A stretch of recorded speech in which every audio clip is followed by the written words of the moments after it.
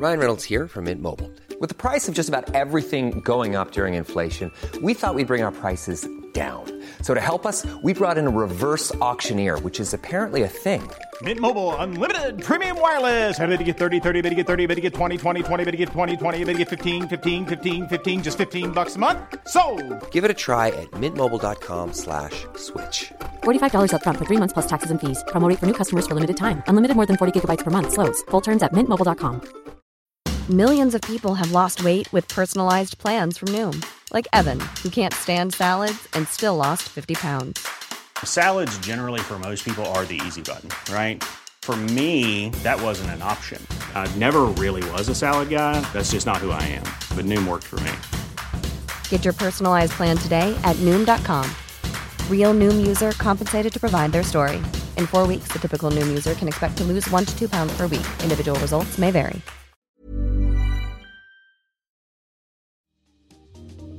Welcome to Face to Face. This is a show about change and about what's next. It's a show that wants to ask questions, peel back the layers of our average everyday experience, and go beyond scratching the surface. We interview amazing people with incredible ideas and stories who have done wild, weird, and wonderful things. Remember that imagination shared creates collaboration, and collaboration creates community, and community inspires social change. I'm David Peck, and this is Face to Face.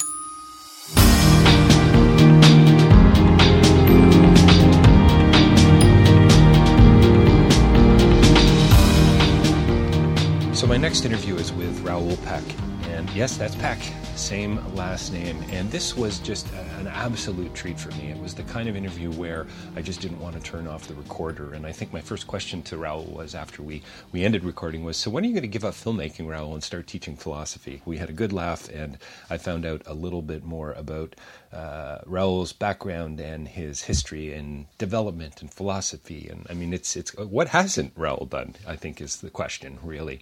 And his film, world premiered at TIFF this week, I Am Not Your Negro. It's a must-see. You are going to hear about this film.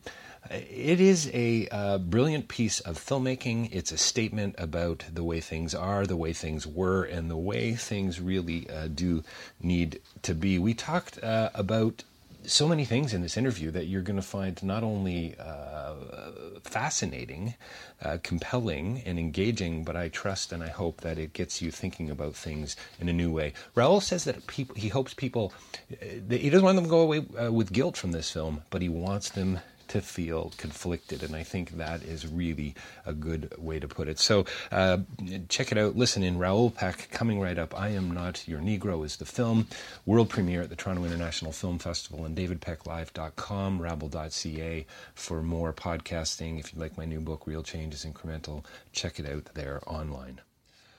Well, welcome to Face to Face. We're joined by a very special guest today for a world premiere of a film that you're all going to need to see. We're here at the Toronto International Film Festival 2016. I Am Not Your Negro is the film, and we're here. I can't believe I'm actually sitting face to face, and this isn't happening via Skype or phone call with Raoul Peck. Thank you so much for your time and your generosity. Thank you for inviting me. It's a brilliant film. I was driving home late last night. It's not the kind of film you want to see just before you go to bed. How's that? That's true. That's true. A couple of shots of vodka before heading to bed might have been a good idea. What was your sense as you walked out on stage, world premiere, standing ovation, just before the Q&A? Before we start talking about some of the issues, because I'm still buzzing, to be honest with you. But that's probably one of a rare film from all the film I've made where I felt we gave ourselves all the conditions, all the time necessary to do a great job. That's why it was key for us to produce it ourselves with Remy Guelletti and Hébert Peck, my brother, and me as a third producer.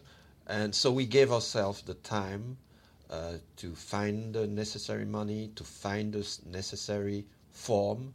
It took me 4 years until I knew what the film was going to be, and it took us another 6 years. And to make 10-year project. Yeah, it's a 10-year project. I had the rights from a long time, from 10 years, from the James Baldwin estate, and they were really, really supportive of the project. They trusted us, they trusted me, and they never put any pressure on us, not on the content, not on the time, not about what kind of film I was going to make. They knew my work, in particular Gloria Baldwin, James Baldwin's younger sister. She had seen Lumumba, and in fact, I think Lumumba was the key for me to get the rights, because she knows well the African continent. She's been in James Baldwin's first trip to Africa. She became at 21 James' personal assistant and secretary. So she went through all that period with him. So I guess there was for her a link, and it was amazing the type of freedom they gave me. It's quite remarkable. To what degree did it evolve? Did it change over the 10 years, or were you? It sounded to me last night in the Q&A that you were pretty committed at an early stage as to where this was heading. Well,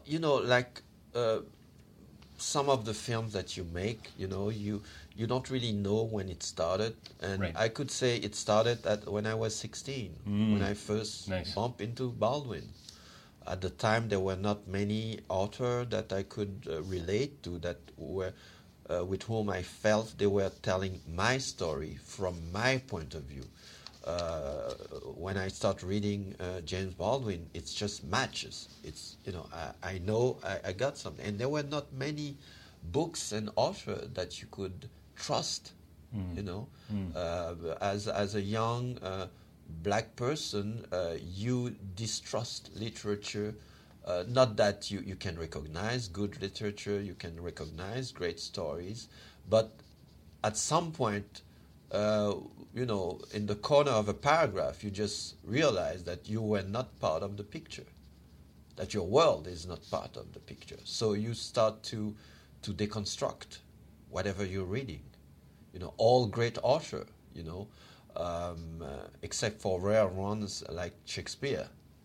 When you have Othello, you can relate to that somehow. But it's very rare. When you read Faulkner, it's a mixed feeling, and so James Baldwin was somehow, an incredible discovery, and he educated me. Well, what's amazing to me is what I was struck with was the discovery, is it fair to say the rediscovery of James Baldwin? Yes. I would imagine as a filmmaker and having worked and sort of embraced his work for the last 10 years, you must be pretty thrilled that you are now shining the light onto a writer that not necessarily has been forgotten, but even Cameron Bailey's introduction, kind of challenging the audience to say, you need to go back to this literature. You did the same thing as well.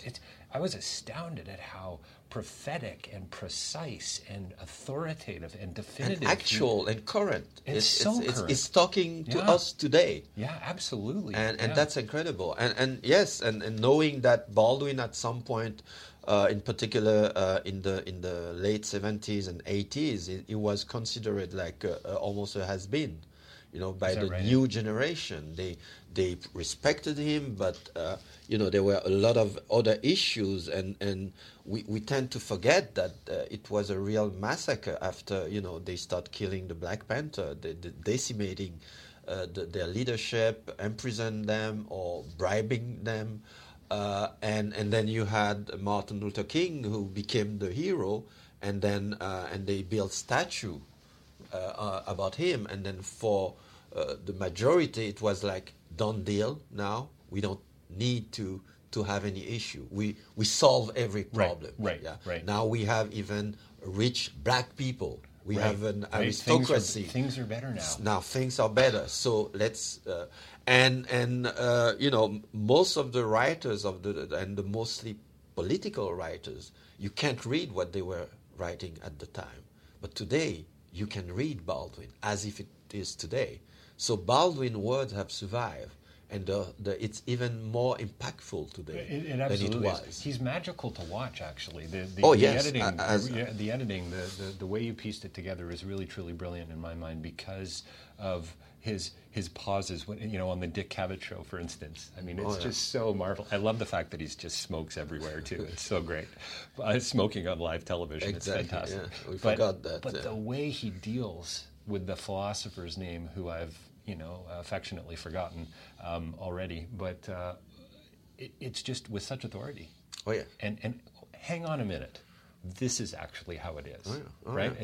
It's so wonderful how you capture that. And he had read everything. He was very erudite. He had a very strong knowledge of literature, of the world, of politics. He traveled a lot. It's incredible what you get when you leave your country, because you start to see the world and your own country differently. And what he says, as a black writer in America, that you can't concentrate on the typewriter when all your antenna is looking in your bag to make sure that you're not being attacked or that you are in danger, basically.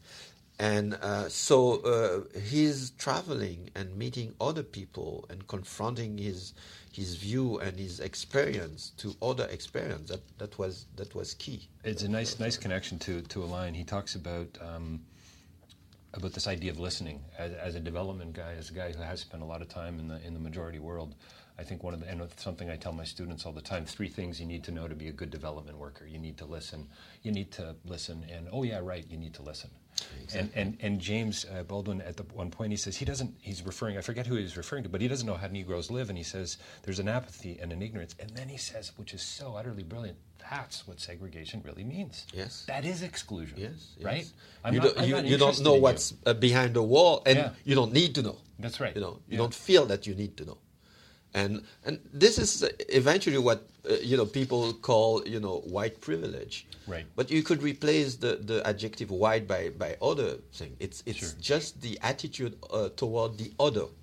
We build walls around us, around our life, especially in time where you are in an economical danger.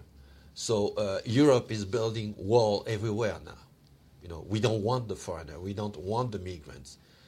Although you have created that migration in waging war in their country, so it's really about how do we relate to the other, and not only in terms of diversity or let's respect everyone's, but it's about also the economical part.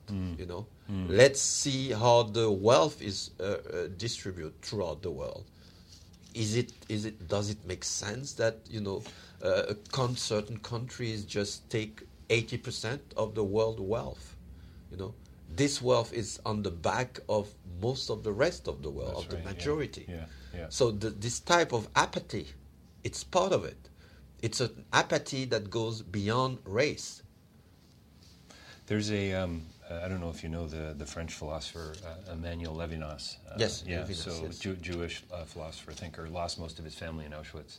So he has a certain credibility, it seems to me. Very difficult to read. But he says, the face speaks, and what it says is thou shalt not kill. And that for him, he says, 20th century, all philosophy, all religion has failed because of where we're at today. And in a sense, your film, I think, says the same thing. How the hell did we end up here? How is it possible that knowing what we know, I mean, some of those images, Baldwin's comment about this is a, quote, brutal and humiliating fact, close quote. I mean, I was brutally humiliated watching some of that film and saying, how have I been complicit in whatever way? Whether it's my silence or it's that I didn't raise the conversation around the Christmas dinner table because I was afraid, right? And I mean, I know that's what you want, and I know that's what you're getting at, and I know that's what James Baldwin was all about. But this sense, why can't we listen to others? Yeah, but it's a human reaction that you tend to see the world only through your own eyes. You don't see it through the eyes of the other. You don't recognize the other, and especially in time of danger. So you tend to retract to your group, to your family, to your partner, and the rest of the world. You don't care. You have to survive, and this is the wrong way to build a society. and at one point the society will catch up with you. You know, you cannot live your whole life in denial, in denying the other as well. And it's not even about, you know, destroying the other. Even your silence is active. You know, and it's a great, you know, and we tend to forget that our so-called civilized world, it's very thin, you know, and I study in Germany, and I each day I was in Germany, I never forget that maybe 50, 60 years from there, the most evolved society who gave us the greatest scientists, the greatest musicians, the greatest writers, were actually putting people alive in crematorium.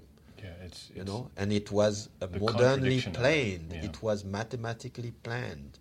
The big industries of the time help in killing millions of people. So we it's not far away. In the 60s, blacks were still lynched in the South and killed in the North. Because and today, when you see how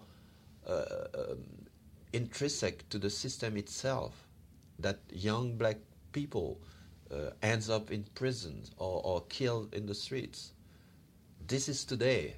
And we are the most civilized, country in the world, supposedly. Do you think people leave the theater after seeing this? And I know that last night was the premiere. Hopeful? Is there a sense of it's just too big? I mean, you've been working around the world for years, and your film, as you rightly mentioned before the recorder was on, Fatal Assistance, about development, about issues, and your comment about how you don't think it works. What is it? I hope that people get out of the film conflicted, that they ask themselves questions. I hope that it moves them to. It's not about guilt. It's not about what you did or did not. It's about what are you going to do. It's about conviction, isn't it? It's about knowing. It's about knowing, and as Baldwin says, it's about acknowledging something and decide what to do about it. That's what he says in the film. What are you going to do about it? Yeah. Because silence is criminal. What's your role in this country, and what's your future in it? Exactly. Ask the real question, honestly, to yourself. And that's what we are taught not to do. And when he talks about the role of televisions, that's the epiphany today. You can't I watch television all over the world. And watching television here in the United States, not only the fact that it's broke up with for commercial every 3 minutes or 5 minutes, that how can you build a thought if you have to be stopped by commercial? Your brain cannot function properly. So it's like you are fed constantly with material, with noise, with parasites. Noise. Yeah. And how can you sit back and think about yourself, who you are, in what society are you living, and find time to think about the other one on the other side, who is probably your brother, as Baldwin said, flesh of my flesh. We came from the same roots, and black and white. And so the time and the space is not there anymore, and the industry makes sure that it's not there. To sell your product, you need almost an empty head. Right. That's what it is. I mean, there is a great French industrialist who owned the biggest TV channel in France. He basically said it in an interview. My job is to make sure that your head is empty so you can buy my products. Buy more things. Yes. So, of course, how can you, do some anything else, For you, you mentioned that, and I want to go a little deeper on this. You said it's not really about color. Is it about power? Is that it? Can you polarize it in that It's sense? about class and it's about economics. It's about class, and that's the interesting connection. Then when Baldwin talks about how Malcolm X and Martin Luther King became one before they died, that's when the system realized that they were really becoming dangerous because they were leaving the space that they were allowed, which was the race question, the race issue.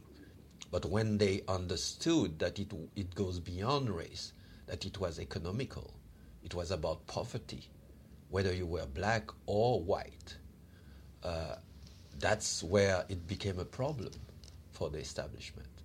So, and their next fight was a fight against poverty, both Martin Luther King and Malcolm X.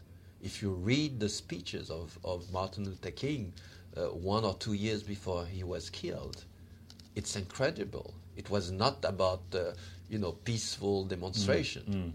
It was about changing the system economically. And this when the establishment got scared. And that's where those two men came closer and became really dangerous.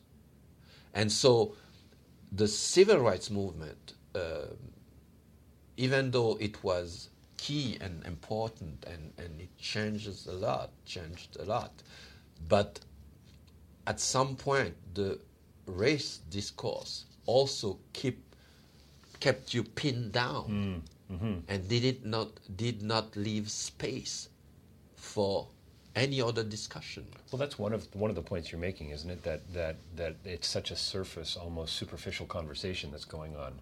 That Yes. we're really. I mean, so you're kind of the deer in the headlights, almost, if you will, because the emptiness. Yes. Right. We're not really getting to the issues. Yeah. We're not really peeling back. And race is just the superficiality of it. It's painful for the one living it, but it's not just that reality. If myself as a man, I don't consider me first as a black person. I consider me as a human being, first and foremost. So, but you force me to see that I'm black. Right. You keep me in this issue where I don't have time for this. Right. I Which have is a other great more important diss. things. Yeah. To think about life, about other people, about other human being, other countries, etc.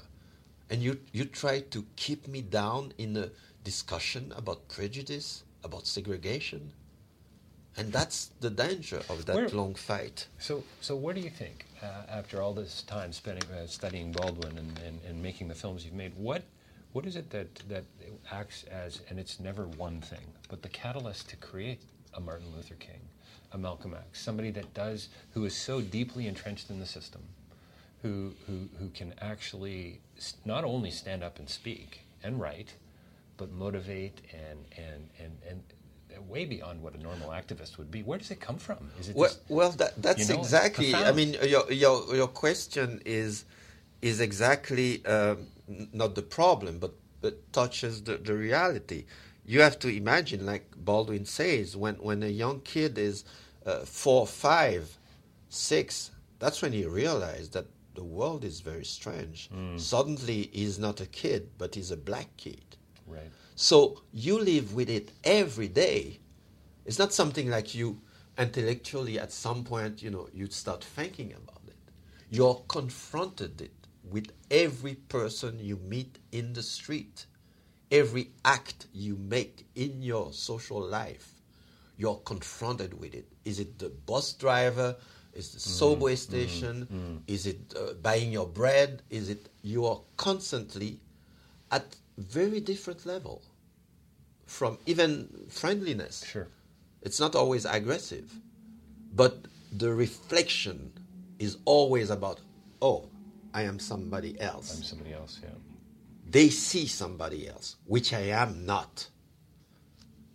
And that's a terrible feeling that you feel every day. That, again, to the expression white privilege that is very in mode right now, but that doesn't really explain everything. But it touches to that. When you're on the other side, Your reality is a permanent reality. It's not something you get out of, And no, you are permanently, even when you are among your peers, you talk about what's going on the other side. Or you talk about what you experience just 1 hour before. That's a daily occurrence, and the situation makes sure that you never forget it. And I'm considered a privilege. I live a privileged life because I travel, I speak languages, and I am accepted, and I can defend myself. But still, it's a daily occurrence where I am forced to think of myself as a black person. So it's not something I just, it's not an intellectual thought. Right. It's reality. Like Baldwin said, when a nigger quotes the gospel, he's not quoting, he's telling you what happened to him today. Right. That's, for me, it's resumed everything. Samuel Jackson, I mean, obviously, I didn't know the man, James Baldwin, but wow, I mean, just immediately, not only the music and your, the approach to the film drew me in, but his voice just seems like, I mean, he's so present. I mean, I don't think that's an overstatement. Yeah, no. And you said in the Q&A that you shot it pretty quickly, and you didn't give him a lot of direction. Yeah. No, I think he got it. He caught it. Reading this text, the text is so powerful. Yeah, incredibly rich. That's, for me, that was the central part of the film. That's why I wanted to make this film. It's about this text. It's about what it says and how it says it. And it's literature, it's poetry, and it's reality. At the same time, it's philosophy. It absolutely and is, it's politic, So and it's human, and Samuel Jackson, I think, it's like a lot of us. It's about his life as well, and he knew that it was not about him. It was about Baldwin and what Baldwin was saying. So very humbly, and he got into that. Felt the respect for the material. You don't hear Samuel Jackson. You hear a man, a voice, a life, and you hear Baldwin. You hear Baldwin. And that's a great. It's pretty incredible. Yes. Yeah. So Baldwin said that he was terrified by the state of affairs almost 50 years ago. Would you echo that in a sense? Today, still terrified, capital T? Yes, no doubt. People, underestimate the feeling of anger that one might feel every day. Now, again, I'm a very privileged person, but I'm angry every day, just reading the newspaper, hearing that another young black man or girl is killed for no reason, and it's just one little part. It's the maybe the most dramatic parts, but it's happening on very different level, from the most common to the most dramatic, and it's every day, and it's never ending. And the reaction to it, it's the same about the discussion about weapons, about the role of the NRA. It's like, how long can we talk about this? When are we going to act? And the ignorance that is surrounding those issues. That somebody can stand up today and say, I need my gun to defend myself, to defend my home. It's something us Canadians don't really understand. That's and the rest of the world. The rest of the world doesn't understand. When it comes to guns, it's really quite... What does it mean? I mean, in the history of this country, a history of violence, that somebody can still, 2016, hang on a gun like this, as if it's a phallus symbol. This is almost a psychological case, and a whole big group of people in this country are ready to do whatever is necessary to keep their gun, and those are people basically in power, an organization that are spending a lot of money in the election and re-election of congressmen, of senators, of governors, of presidents, and we allow them this authority upon us.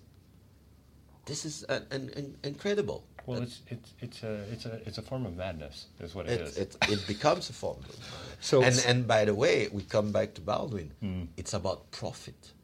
That's all it is. Again, it's about money. How much money I can make at the end of the day. So how do you get out of bed in the morning? We got to wrap this up in a couple of minutes. Sadly, believe me. Well, I wish we could go into the afternoon with this conversation. But I am an author. How do you stay hopeful? I am a writer. I am a filmmaker. For me to have those issues, it's like I open a big safe every day and just choose my issue. That's right. You know, it's like I this can't pot complain. of gold to work with. Yeah, sure. I'm privileged Makes to do sense. what I do, and because at least I feel that I do something, I can do something, and that's my daily fight to find a form, to find an artistic form, to get conversation going, to get to fight this incredible ignorance that they are pushing us down to every day. They are preventing us to understand the world we are living in. So that's what I'm trying to do, and that's great to be able to do that. To push back in that way. Of course, yes. It's funny that you look at that sort of disparity and so on as sort of that pot of gold at the end of the artistic rainbow, as it were. For an artist, time of war and times of fight are a great moment. Because I love the one, Raoul, just to wrap up, the lack of passionate conviction that Baldwin talks about, and being misled. And I'm just going to toss this one out because I hope this provokes enough. This interview will provoke people to see the film. But we've been misled by numbers, which I think is amazing. I mean, talk about profit, talk about statistics. I mean, could we be more as what does he say? I couldn't believe it. Lame and empty and pathetic, I think, were the three words. I mean, wow. I mean, talk about a gavel coming down on the table in front of me, right? We're hypnotized by numbers. Exactly. It's all about this. Give me the stats. Give me the analysis. What does the evidence say?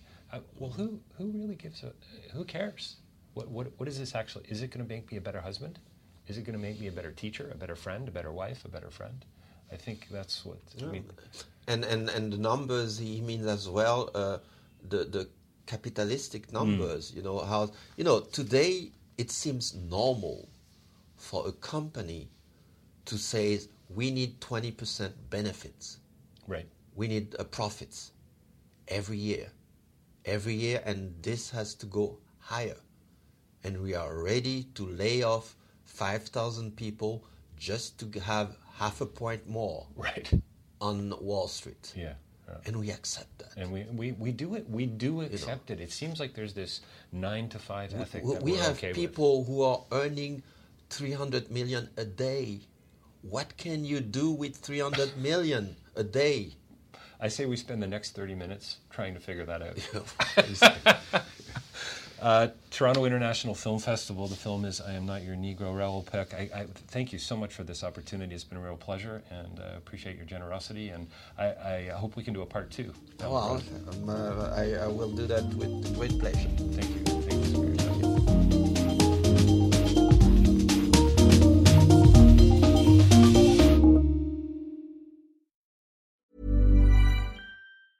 Even when we're on a budget, we still deserve nice things. Quince is a place to scoop up stunning high-end goods for 50 to 80% less than similar brands. They have buttery soft cashmere sweaters starting at $50, luxurious Italian leather bags, and so much more. Plus, Quince only works with factories that use safe, ethical, and responsible manufacturing. Get the high-end goods you'll love without the high price tag with Quince. Go to quince.com/style for free shipping and 365-day returns.